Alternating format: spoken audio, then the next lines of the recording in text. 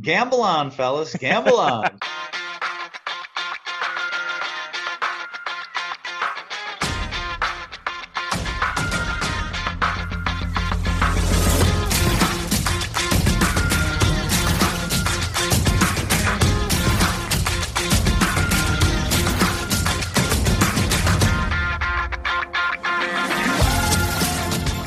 Welcome again to Gamble On, the weekly gambling podcast presented by USBets.com. I'm Eric Raskin, US Bets Managing Editor and Media Director, and I'm joined by our senior analyst, Pulitzer Prize finalist John Brennan.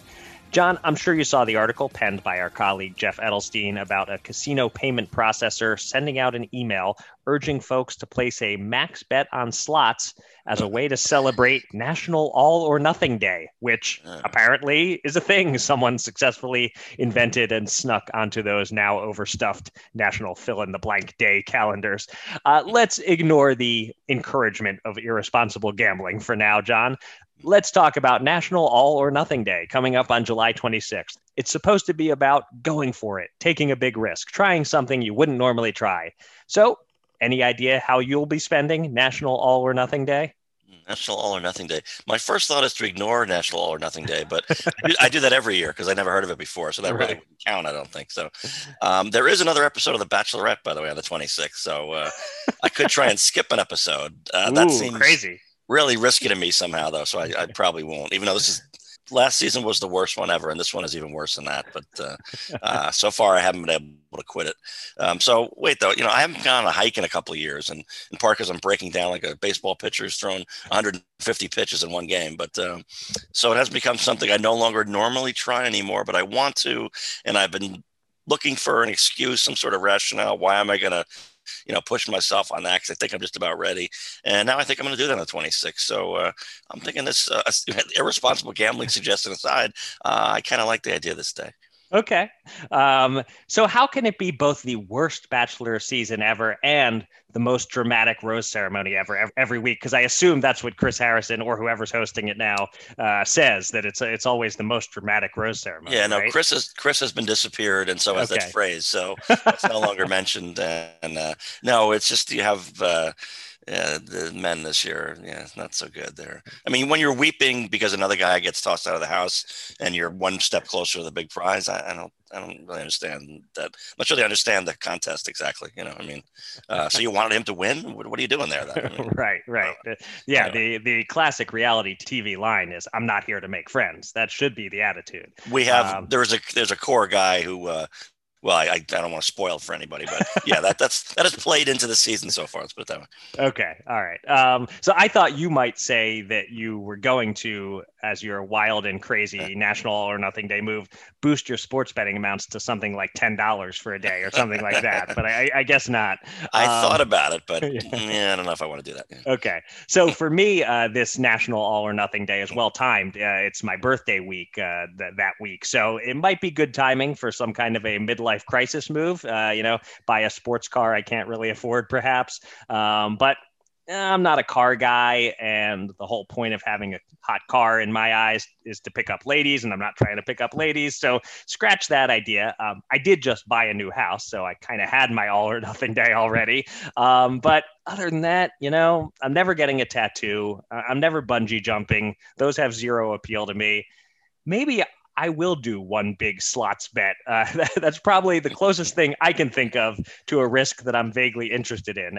Not a max bet, but, instead of my usual 50-cent spin or $1 spin on an online slot, maybe one spin for $50. Still not great from a responsible gambling perspective, but better than buying an expensive car or doing something life-threatening, I think. Yeah, I'll tell you, I was pretty creative. I got my midlife crisis car when I was 33 and I was still single. So that worked out really nicely. 1994 Mazda MX-6, fire engine red, spoiler, sunroof, 10 CD changer before anybody even had a CD changer in their car.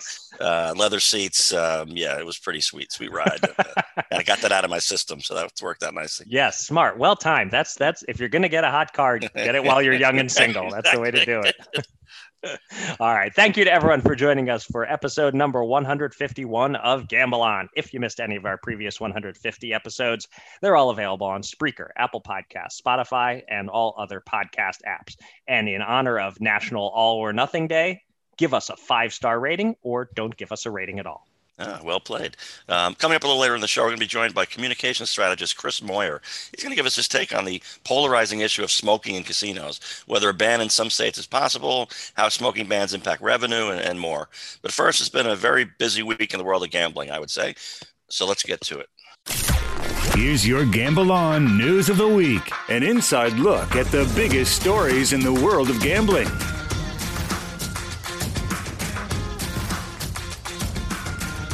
We talked last week about New York State's mobile sports betting request for applications because they were delayed.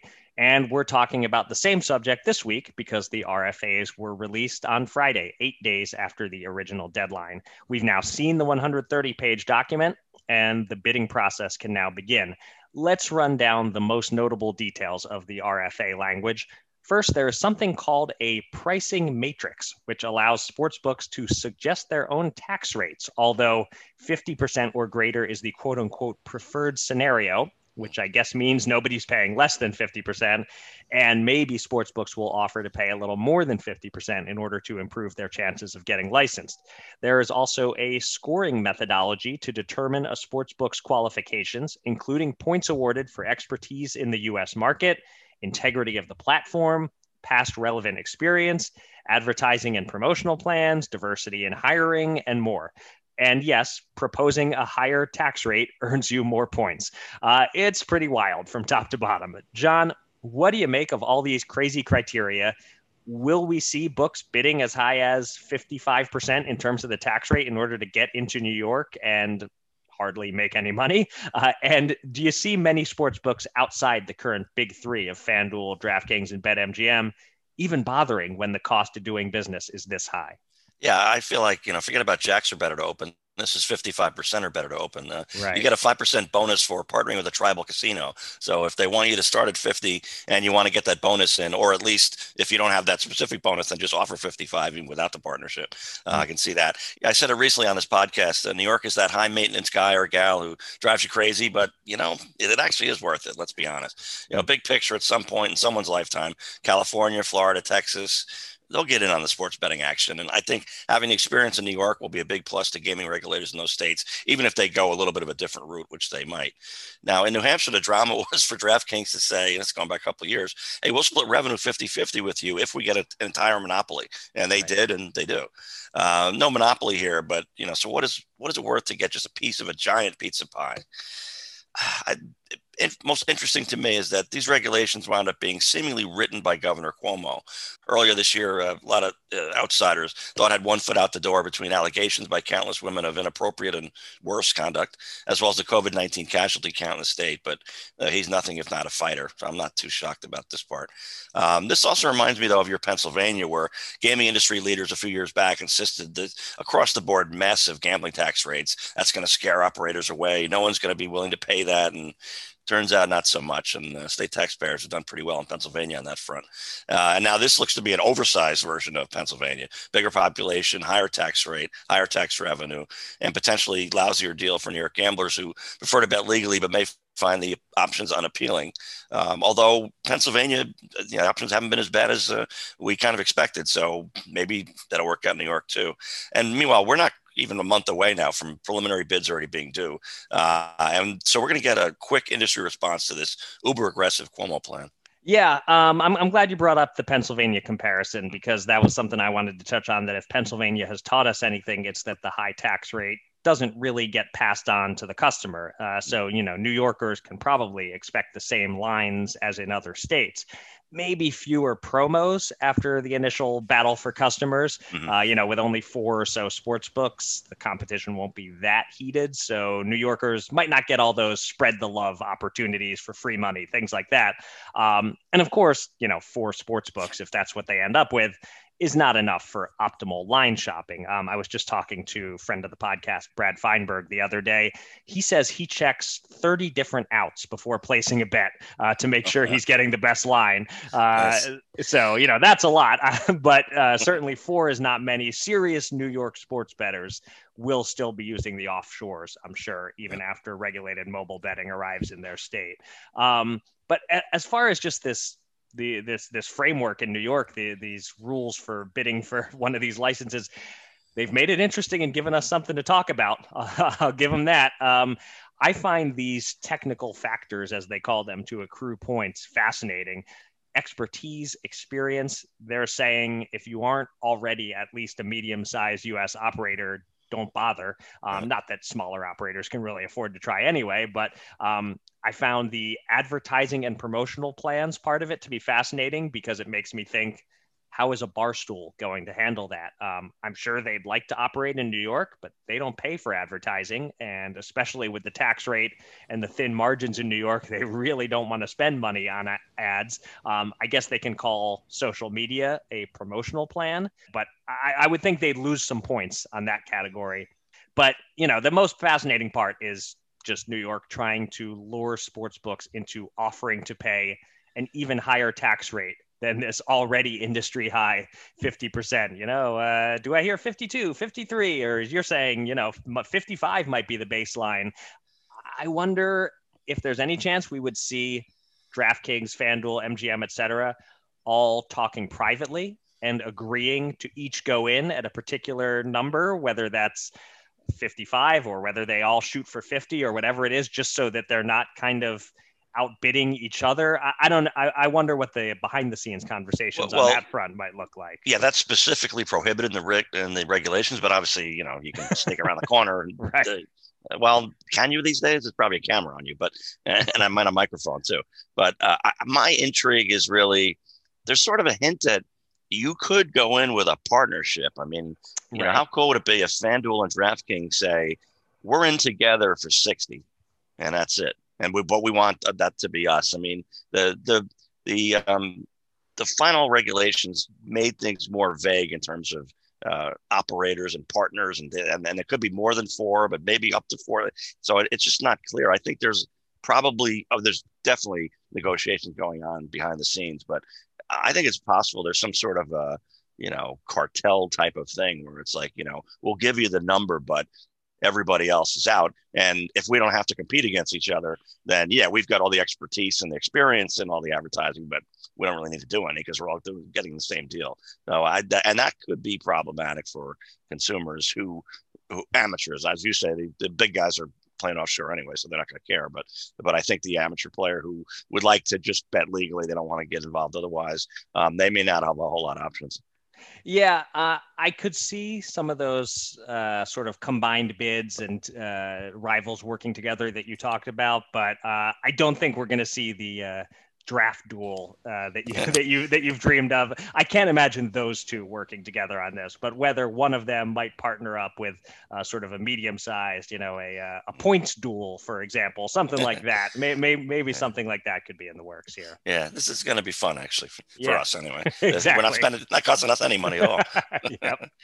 All right. Our second story this week gives us a taste for the first time in a long time of Traveling Man John, as you were back out on the road at your first in-person gaming conference since the pandemic began, the summer meeting of the National Council of Legislators from Gaming States, aka NCLGS, in Chicago.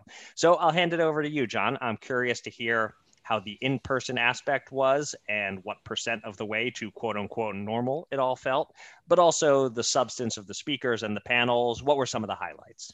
Yeah, I mean, the event itself was shockingly normal at the Hotel Intercontinental downtown Chicago.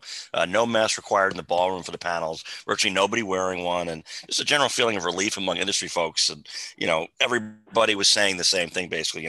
I can't believe our good fortune that we're doing this again, because even 3 months ago, it didn't even seem like it was a possibility. And yet, there wasn't these restrictions, regulations, whatever, where you're kind of, tied down to everything. It's like, hey, presumably you're all adults and you're smart about it and you're fine. And so that part was great. There were 8 panels open to us non-legislators at the event over 2 days. And my colleague, Chris Altruda, and I, between us, I think caught them all, as well as speeches by Chicago Mayor Lori Lightfoot and Rush Street Gaming founder Neil Bloom. Mostly familiar topics, but there were new wrinkles to each. The compulsive gambling panel, for instance, I think was really helpful because the analysis was that too much focus is on how to try to help a gambler who may have lost everything, basically, right? And not enough on figuring out how to help a gambler such as that before they go down the awful rabbit hole. That was sort of eye-opening to me. And I think, it wasn't like a replacement where, divert funds from helping people who are really in deep trouble, not that, but keep that, add something else, which is how do we figure out how to raise awareness for a consumer who doesn't realize he's on a bad slide, and if you can raise that, maybe you can stop them from going down to the bottom. So I like that a lot. Senator Joseph Adabo of New York, who's the leading lawmaker in Albany on gaming issues, he shook off having his name mispronounced twice by a less ethnic colleague from the Midwest, I'll say. And that opened the door for Joe to explain not only that he still gets agita when he sees New Jersey's massive monthly New York aided sports betting handle, but also that agita means upset for the rest of you. So that was fun. Bloom expressed to neophyte lawmakers how silly it is to him for states that have legalized mobile sports betting not to do the same for the far more lucrative cousin called online casino gaming. And that's obvious to you or I, and we've talked about it, but these are literally dozens and dozens of lawmakers in a room who don't get it yet. And so I think that sort of opened the door for some discussion and awareness for them. So that was good. One panelist got a laugh by showing a photo of their son's university library as a building I'm pretty sure he's never been in and just graduated, and skin of the teeth was the description of it. That was fun. There was lots of lottery talk and COVID talk, of course, and some wonky but necessary nitty-gritty details that lawmakers in the more backward states really do need. And finally, I could never figure out how the heck Kentuckians are betting $2 billion a year on historical horse race wagering, where you can handicap a race from years ago and then try your luck. And I say can and try because that's the secret. The machines now look for all the world like a slot machine, and you put down some money and maybe you win and maybe you don't, and you don't really have to handicap the race, and it's kind of a small screen and you don't really even have to watch it. You just throw money in and see what happens. And as it happens, Kentucky does not have casinos or racecinos or slot machines, of course. Or do they, now that I see these machines? So I say they do after having watched a panel on instant racing, they call it, and then doing some research. So I kind of solved that question in my mind of like, are people betting that much money on a race that happened 10 years ago with no names of jockeys or horses? I didn't get it. And you can see that, no, they're not even looking at the race. It's all the bells and whistles that any slot machine would have. Yeah, I found your article on tnbets.com about that subject, this historical horse racing. I found that fascinating. It's not crazy to me that there's some interest. People will bet on anything you put in front of them, but that there's that much interest, $2.2 billion wagered in fiscal year 2020. That's shocking to me. We're both expecting to be at G2E in Las Vegas in October. Las Vegas is in worse shape in terms of COVID than Chicago, and it's not going to get better from here, I wouldn't think, in terms of the unvaccinated are dug in at this point. Not too many of them are going to get vaccinated in the next few months.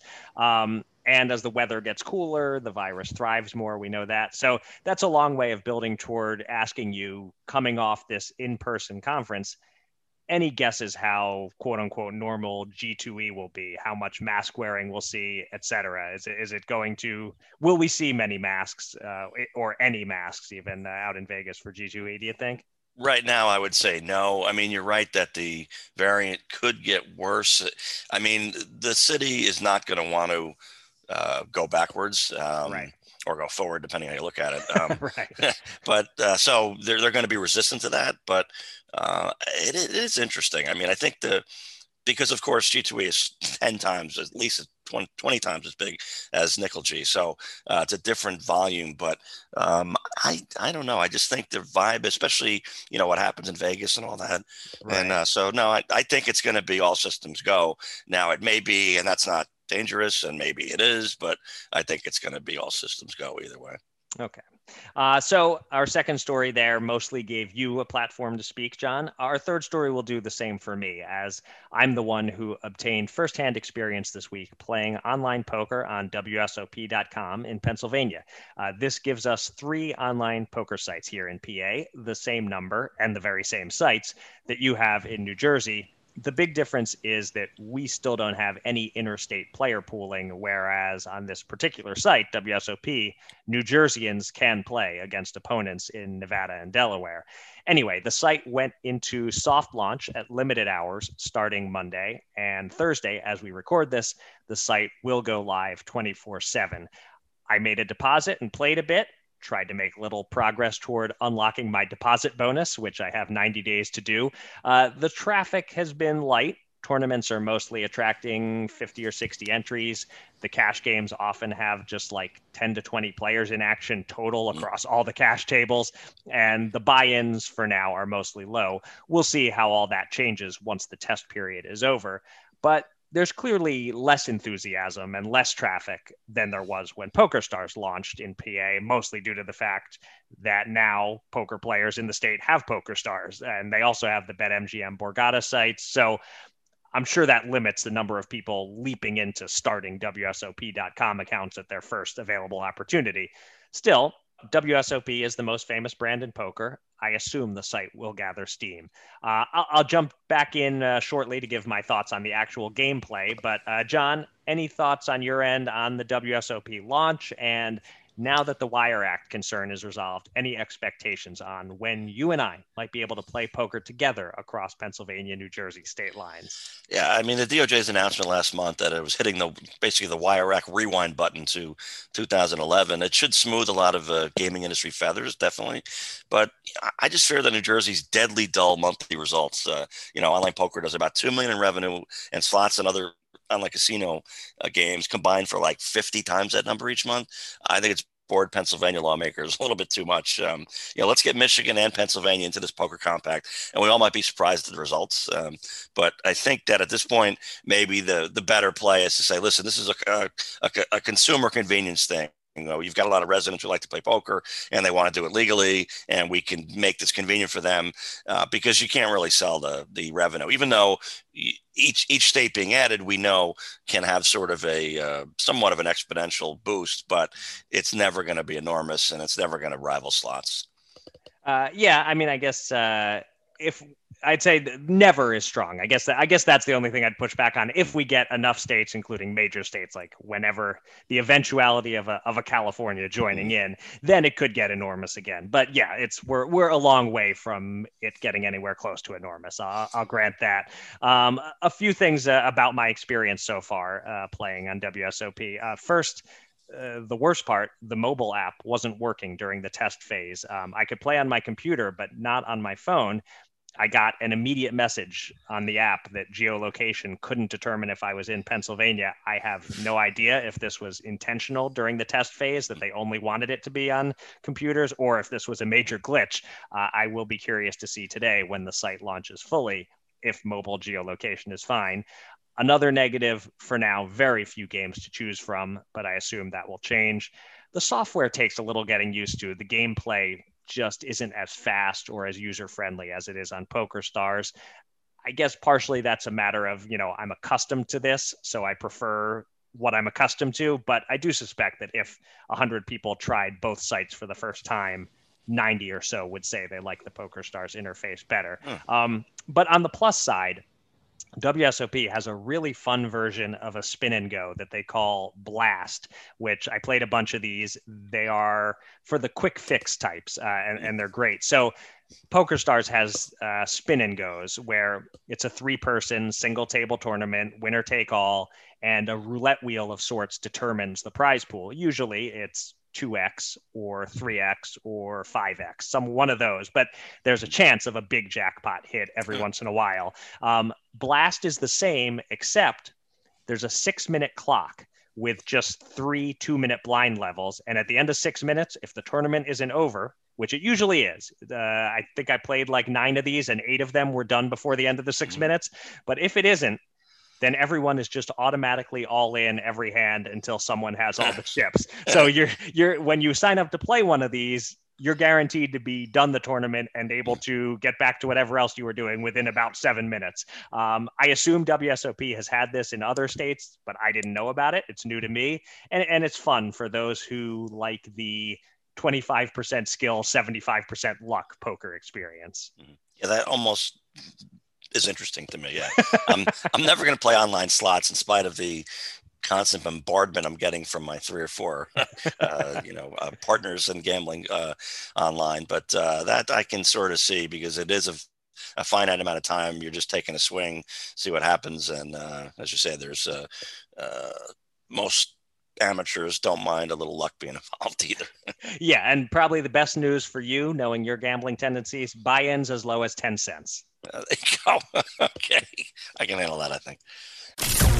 It's time to welcome a special guest from the world of gambling. Let's get to the Gamble On interview.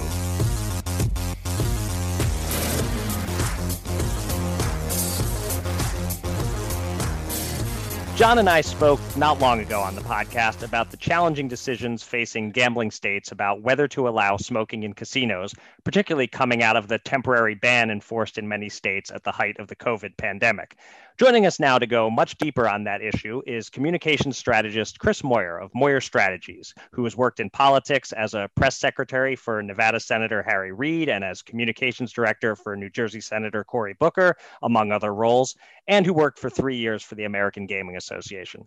To be clear, this is not going to be an evenly balanced conversation. Chris falls on one side of the issue as a smoke-free casinos advocate, but we're eager to hear his insights. Chris, welcome to Gamble On. Eric, John, thank you for having me. It's nice to be here with you. So I mentioned the temporary ban during the pandemic. As COVID-related restrictions have been lifted, how golden an opportunity was this for some states to make it a permanent ban? And is there still a good opportunity, or is the moment passing us by? Well, I think everyone has kind of, because of the pandemic, viewed certain things in public and breathing in air and where they spend their time a little bit differently than before. And to look at the point where we are now, where the governor of New Jersey sounds very likely that he would sign legislation that would make Atlantic City casinos smoke-free inside. I think a year and a half ago, that probably wasn't on the table. But this year and a half, the activism from employees in Atlantic City, the facts being on the side of protecting the health of employees and guests have been really helpful in moving this issue along. And I think it's exposed some of the industry's weak spots on this, where it's harder and harder to defend allowing smoking inside that your employees have to breathe for 7-8 hours on end. And combining that, the timing with COVID, things are really, progressing in a way that's going to be good for the health of employees and the visitors who go to these casinos. And you've seen in other places outside of New Jersey where, casinos can operate smoke-free. They've been doing it in the places where the bans were in place temporarily.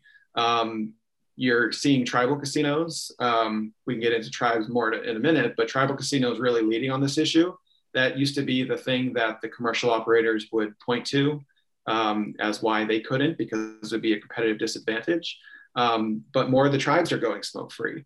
And Park MGM in Las Vegas on the Strip just last fall went smoke-free. That was a big deal. So there's other examples I can point to, but you're seeing in different places across the country that the keeping smoking inside just does not make any sense anymore. I mean, it's the year 2021. What are we doing? Right. Well, I'm on the same side of this as you. I prefer a smoke-free environment myself. But to play devil's advocate on one point you made there about how during the pandemic, we all became much more aware of breathing and air quality and all that sort of thing. A lot of casinos have, or at least have said, that they stepped up their air filtration game during this. Does that make the case at all for those who want smoking in casinos to be able to say, well, the air filters better, it's not this thick fog that maybe you think of when with regard to smoking in casinos? Eric, you mentioned something in my bio, my 3 years at the American Gaming Association, where I wrote a lot of talking points. And I tell you what, those talking points may be updated now with the COVID ventilation angle, but otherwise those have not been updated for a very long time. And the fact of the matter is that the engineers who build and design these ventilation and filtration systems just a few weeks ago sent a letter to the Casino Association of New Jersey saying that these ventilation systems are no replacement for smoke-free indoor air. So the engineers who design the system say that it doesn't work. So that's pretty telling. And then if you want to look at any number of studies, the University of Nevada, Reno, showing that they're not effective. You look at the CDC saying that there's no replacement for smoke-free air. It's a talking point that I've seen for years, and it just frankly doesn't reflect the facts of how that actually works. If I want to be a cynic, Chris, I look at this from a state house politics view, and really, who has more juice in that state, the casinos or the labor unions? Especially because, as you mentioned, New Jersey is one in particular where that's where a lot of the action is coming from. And that's why I think some states you're seeing it go away, and some states it's sticking around after all. And so that's the difference. But, if there was only, a parallel universe where there isn't state house politics, where the casino operators really make their own decisions by themselves, almost as a sovereign nation, is how we call them. And suddenly now we're talking about tribal casinos. And so I'm curious, are they a good place for everybody on the issue to look at? Because they do have an independence that commercial casinos generally don't have. And B, if so, what's kind of the results? Are they generally more aggressive in eliminating smoking, or are they about the same, or any difference? Yeah, so I think I'll point to some examples, but generally speaking, there's been the tribes in the last year have acted more quickly to go smoke-free than their commercial counterparts. You look at Navajo Nation, just reopened one of its casinos smoke-free. Sounds like they're going to open many of their properties smoke-free as well. You look at in Wisconsin, Ho Chunk Gaming Madison decided 5 years ago to go smoke-free. And they have been outspoken on the fact that they have seen revenue records because people demanded and enjoy the benefits of having a smoke-free environment. You look at tribal casinos in California; a lot of them have gone smoke-free as well. So Mohegan Sun, Connecticut, remains smoke-free. So you're seeing tribes really reconsider their policy on this, and it just makes it harder for the commercial counterparts to use that as a reason not to adopt a similar policy. And to your point, John, I think on the politics of this, we were grateful to have UAW, not just members, but leadership in Atlantic City a couple of weeks ago. The same day that Governor Murphy announced the temporary ban would be lifted, but also signaling support for more permanent smoke-free policy. Really it comes down to, it's great to hear Governor Murphy's comments, but as you all know, in New Jersey, it's all up to Senate President Sweeney. And there's going to be a lot of pressure on him from workers, from others to stop defending the casinos on this. Stop, defending this casino loophole that treats workers in Atlantic City casinos different than workers everywhere else in the state. It's hard to find a good rationale for this. But it really does. There's going to be a lot of pressure on Senator Sweeney. Well, and I should add that all 120 seats in the State House are open this year, are up, and so is the governorship as well. And Senator Sweeney happens to be an iron worker by trade, so he's a union member. And however, he has been unpredictable on a lot of issues, and this is one of them. And he definitely, being from South Jersey, is very aware of how the casinos feel about it. So I'm not sure what he's going to do. But as I've written and you allude to, if Senator Sweeney doesn't support it, it's not going to happen. Yeah, and we've been working to, I'd say, share some of the latest information with Senator Sweeney in terms of, let's say, revenue, because Atlantic City casino earnings, just take the first quarter of 2021, were up 11% over 2019, which is the most recent comparable period. Casinos in Atlantic City and in other places across the country have been thriving while operating smoke-free. And that's a point that I think is really, it opens people's eyes when you realize this isn't maybe the revenue killer that it once was thought to be. Yeah, well, and the other last thing about Senator Sweeney is there are a lot of issues where he publicly comes out and says, forget it, never going to happen. And the way he operates, if he doesn't support an issue, it not only doesn't get to a full Senate vote, it doesn't even get to a committee vote. It doesn't even get to a committee hearing. It's just dead.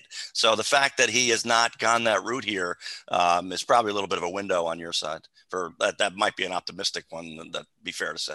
Yeah, and the legislation over the last couple of months in New Jersey has gained new support, new sponsors from members of the legislature in both bodies. And so we're optimistic that, given the governor's comments, given the show of just real, like, the workers are really upset. And the more that is seen and heard, I know there's a lot of grassroots activities that are planned for the coming months. The more that support can build, you really can't rule anything out when it comes to what legislation could get through.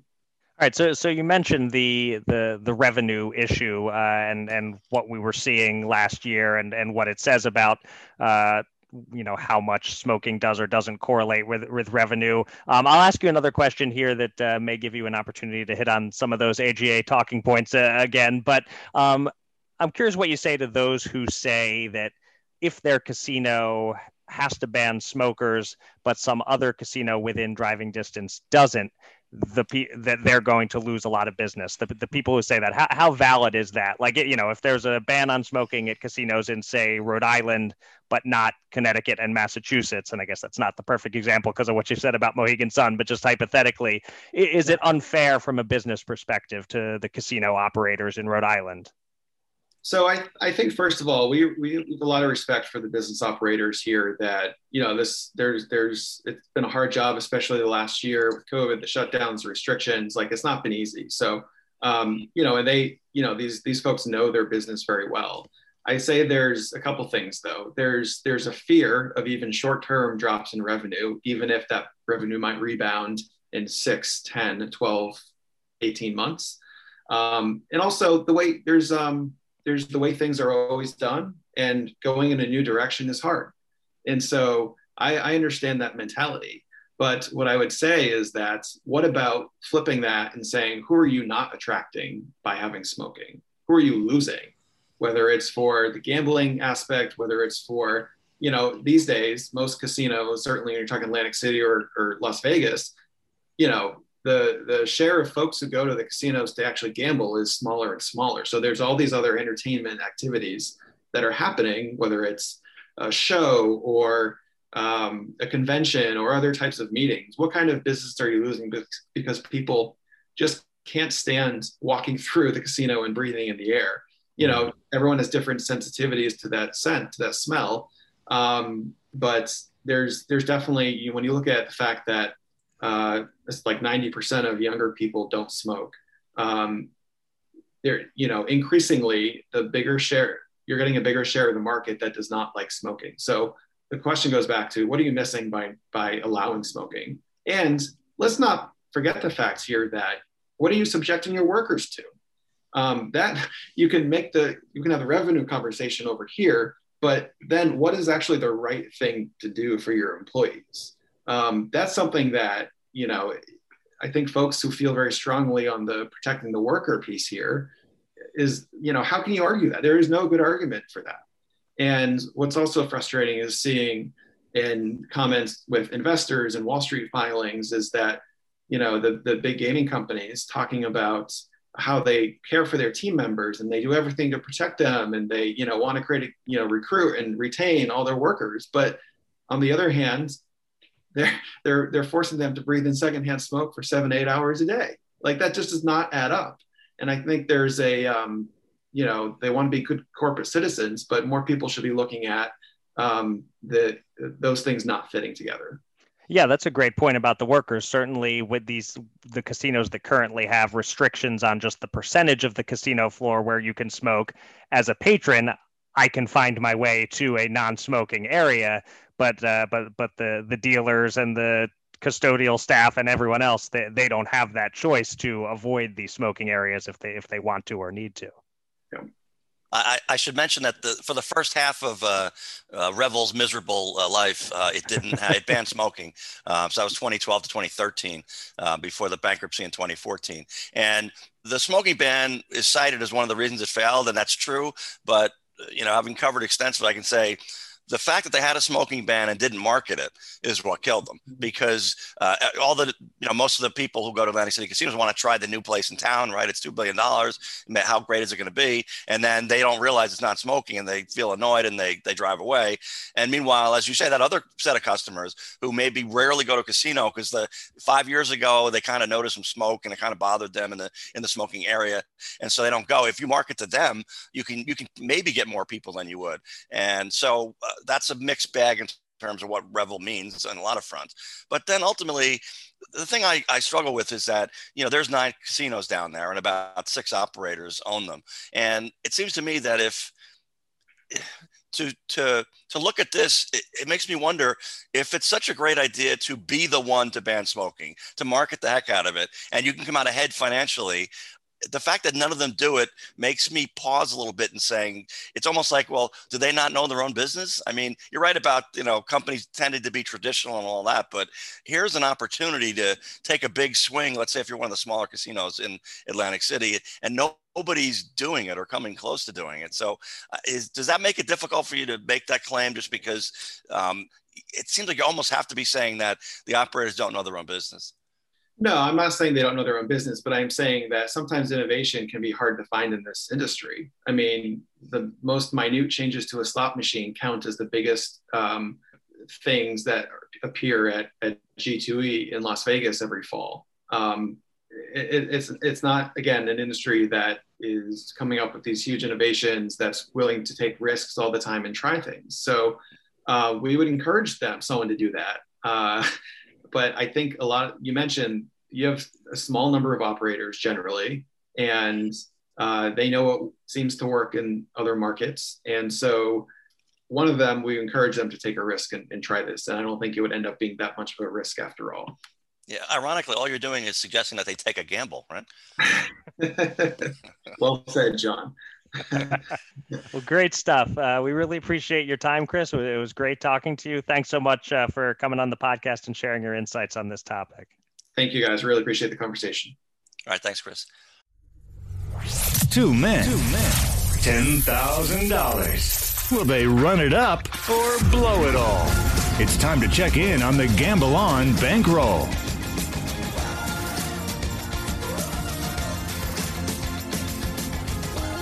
Some ups, some downs, but all in all, a winning week for the bankroll, thanks to one nice futures bet coming in. That futures bet was my $100 wager right after the French Open on Novak Djokovic to win Wimbledon at plus 130. So that earned us $130 in profit. That was our biggest win of the week. Our biggest loss of the week was also mine. We lost $106 on my bet on Chris Paul over 35.5 combined points, rebounds, and assists in Game 2 of the NBA Finals. He put up 23, 4, 8 for a total of 35.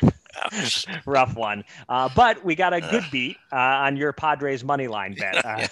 They trailed the Nats 8-0 on Thursday, but rallied to win 9-8 in the bottom of the ninth. Just a small win of $35 there. We also had a small win of $50 on my bet on Poirier to beat McGregor, and a small loss of $15 when my latest bet on a boxing draw failed. So in total, we won $94 on the week. We are now down by an almost respectable $687. We also have $1,472 on hold in futures bets.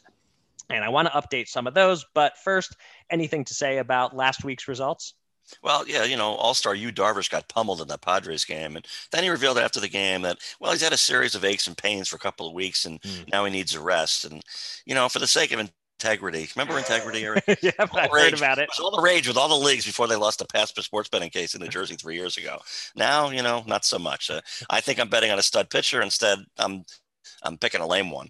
And I looked around. There's no scandal on this, as it had been predicted. I haven't lost complete faith in Major League Baseball and whether the games are fixed against me. And I don't really feel that way. And this might be a good time to mention that my Louis Oosthuizen picked to win the Open Championship. He's the first round leader in the early wave. So that's kind of a nice start. Yes, indeed. Knocking wood on that one. Hopefully we'll have some good news on that next week. But speaking of bets that are not final yet, but that we want to update, let's talk about some futures. We're coming out of the All-Star break in baseball. Good opportunity to check in on all of our season-long MLB bets and see where they stand. I've ordered these from biggest bet size to smallest. The biggest is my $236 on the Pirates under 60.5 wins. They are 34-56 on pace for 61 wins. So we are just a tiny bit off pace on that one. You put $224 on the Cubs to finish within 12.5 games of the White Sox. At the All-Star break, they're separated by 10.5 games. So we're in trouble there, and the Cubs are going to be sellers, unfortunately, but it's not over yet. The next biggest bet is my $177 on Bryce Harper under 37.5 homers. He has 15. If he had played every game, he'd be on pace for 36, but he's missed 20 games, so we're in good shape there, although it's not quite a lock. Next, you have a $110 bet on the Dodgers under 103.5 wins. They're on pace for about 99.5. So again, we're favorites, but we're not quite out of the woods. And lastly, you have $50 on Trey Turner to win the stolen base title at plus 450 odds.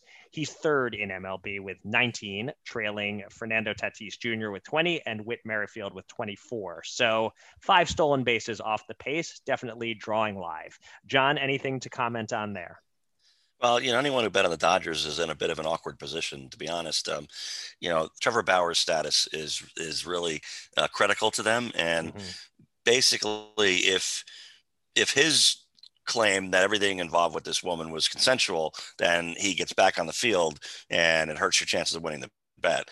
And you get a boost if, God forbid, he's arrested and charged. And it's a nightmare. So that goes a bit beyond whether you win or lose your stupid bet. So I'm not going to root on that. So I hope this is this all blows over. It's not anything terrible that happened, and he gets back on the field and he pitches terribly, and we get the win anyway. Right. And then one other thing is, it wasn't until you laid out those numbers that I'm realizing we sort of unconsciously raised our stakes when we were flush, and now we've cut way back while we're struggling. And I guess that maybe makes sense, right? Yeah, it does make sense, and we'll be glad we did if the big ones win for us. We'll see. At least of the 3 big ones that are for a much higher dollar amount than we normally risk, at least one of them, the Bryce Harper one, is in real good shape. The others are iffy to slightly worse than iffy, but we'll see. We still got a lot of season ahead of us. The Pirates are about to sell off their all-star second baseman, Adam Frazier, and they have one good relief pitcher, their closer, and he's probably going to go in the next week or two also. So that's going to help a lot. I mean, sometimes a bad team has a closer who winds up being a setup man for a good team, and then they might still have another good reliever or two who can kind of fill in just as well. Pirates, not so much. So I think we're going to be okay with that one after all. Yeah. Pirates as sellers. Who could have guessed it? What are we at? About 15 years in a row of Pirates as sellers at the trade deadline. All right. So factoring in all of our wins, losses, and futures bets, we now have $7,841 available to bet with this week. And I'm up first, and I'll start with the NBA Finals. Game 5 is Saturday, but lines went up almost as soon as Game 4 ended on Wednesday night. Of course, we have a bet made several weeks ago on the Suns to win the title. It's truly 50-50 right now in my eyes. The Suns have home court in Games 5 and 7, and the home team has won every game so far, but Chris Paul looks to be hurting. If he's operating not all that close to 100%, then the Bucks are the clear favorite in my view. For Game 5, though, the Suns are favored as of now by 4 points at most books, but by 4.5 at Fox Bet. That's a pretty good number on the Bucks, getting 4.5 points. Even though I'm sure the whistles will go Phoenix's way at home, a diminished Paul makes it hard for me to favor the Suns. So I look at taking the Bucks plus 4.5 as both a good bet on its own and a hedge of sorts against our Suns title bet. And we have that nice middle. If the Suns win this game by 1 to 4 points, we win this bet and we have a 3-2 lead in the series. If the Bucks win the game, then we'll be happy we made this hedge bet. And if the Suns win and cover, at least it means our Suns title bet is in good shape. This flies in the face of the National All or Nothing Day spirit, but so be it. Let's go. $110 to win 100 on Milwaukee plus 4.5 on Saturday night.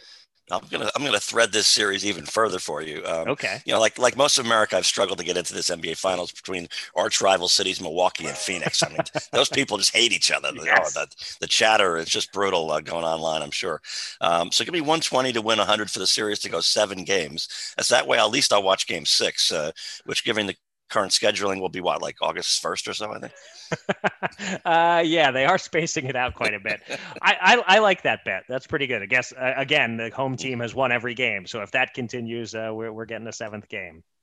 All right. For my second bet, I'll turn to boxing. Excellent fight on Showtime on Saturday night, competing against the NBA Finals game. This is for the championship of the world at 154 pounds.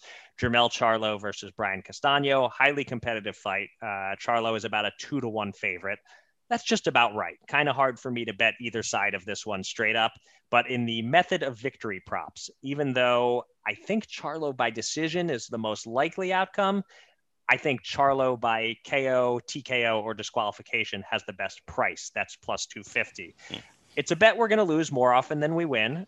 So I'll keep it small, but I do see a little value there. So let's just risk $40 to win 100 on Charlo by KO.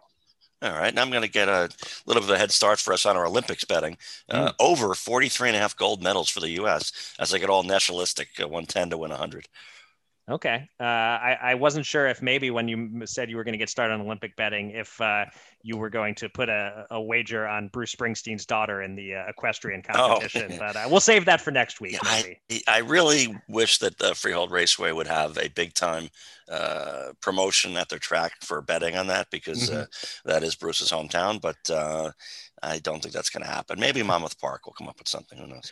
So what was the size of that bet on the 110 to win 100? 110 to win 100. All right, here we go. Olympics are underway, at least for us. And that will do it for this episode of Gamble On. Thanks to everybody out there for listening. And thanks again to our guest, Chris Moyer. You can find me on Twitter at Eric Raskin and John at Bergen Brennan, and follow US Bets at US_bets.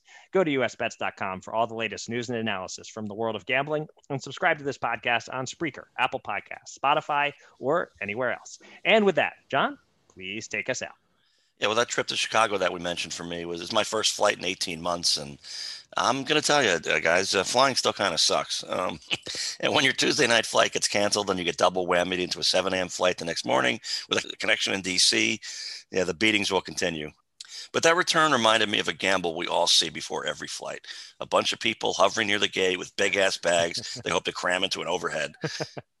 People, you may not know this, but frequent flyers, of which I have not been one in 20 years, this is not me, but they have a term for you. And the term is gate lice. Because no matter what the airlines try to do, it seems to be impossible to get rid of such people. That's not a great look if that's you. Age brings a certain amount of wisdom. So let me suggest this. What price for your dignity? I mean, nice work, dude. You boxed out both of the 2 old ladies with steel cases more than half their body size, and also the young, inexperienced travelers who don't yet anticipate the big opportunity when the next zone is about to be called.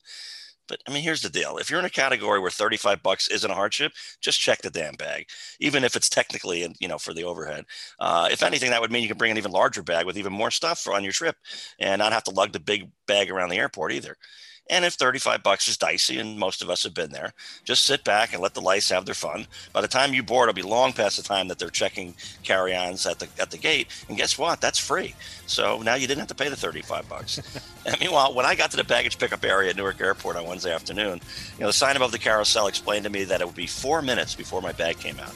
And 1 minute after that, I was on my way. Am I willing to surrender 5 minutes so I can keep my dignity and keep my blood pressure low and have a more convenient way to get around the airport? Absolutely. I'd say it's a lock, in fact. And with that, until next time, everybody, gamble on.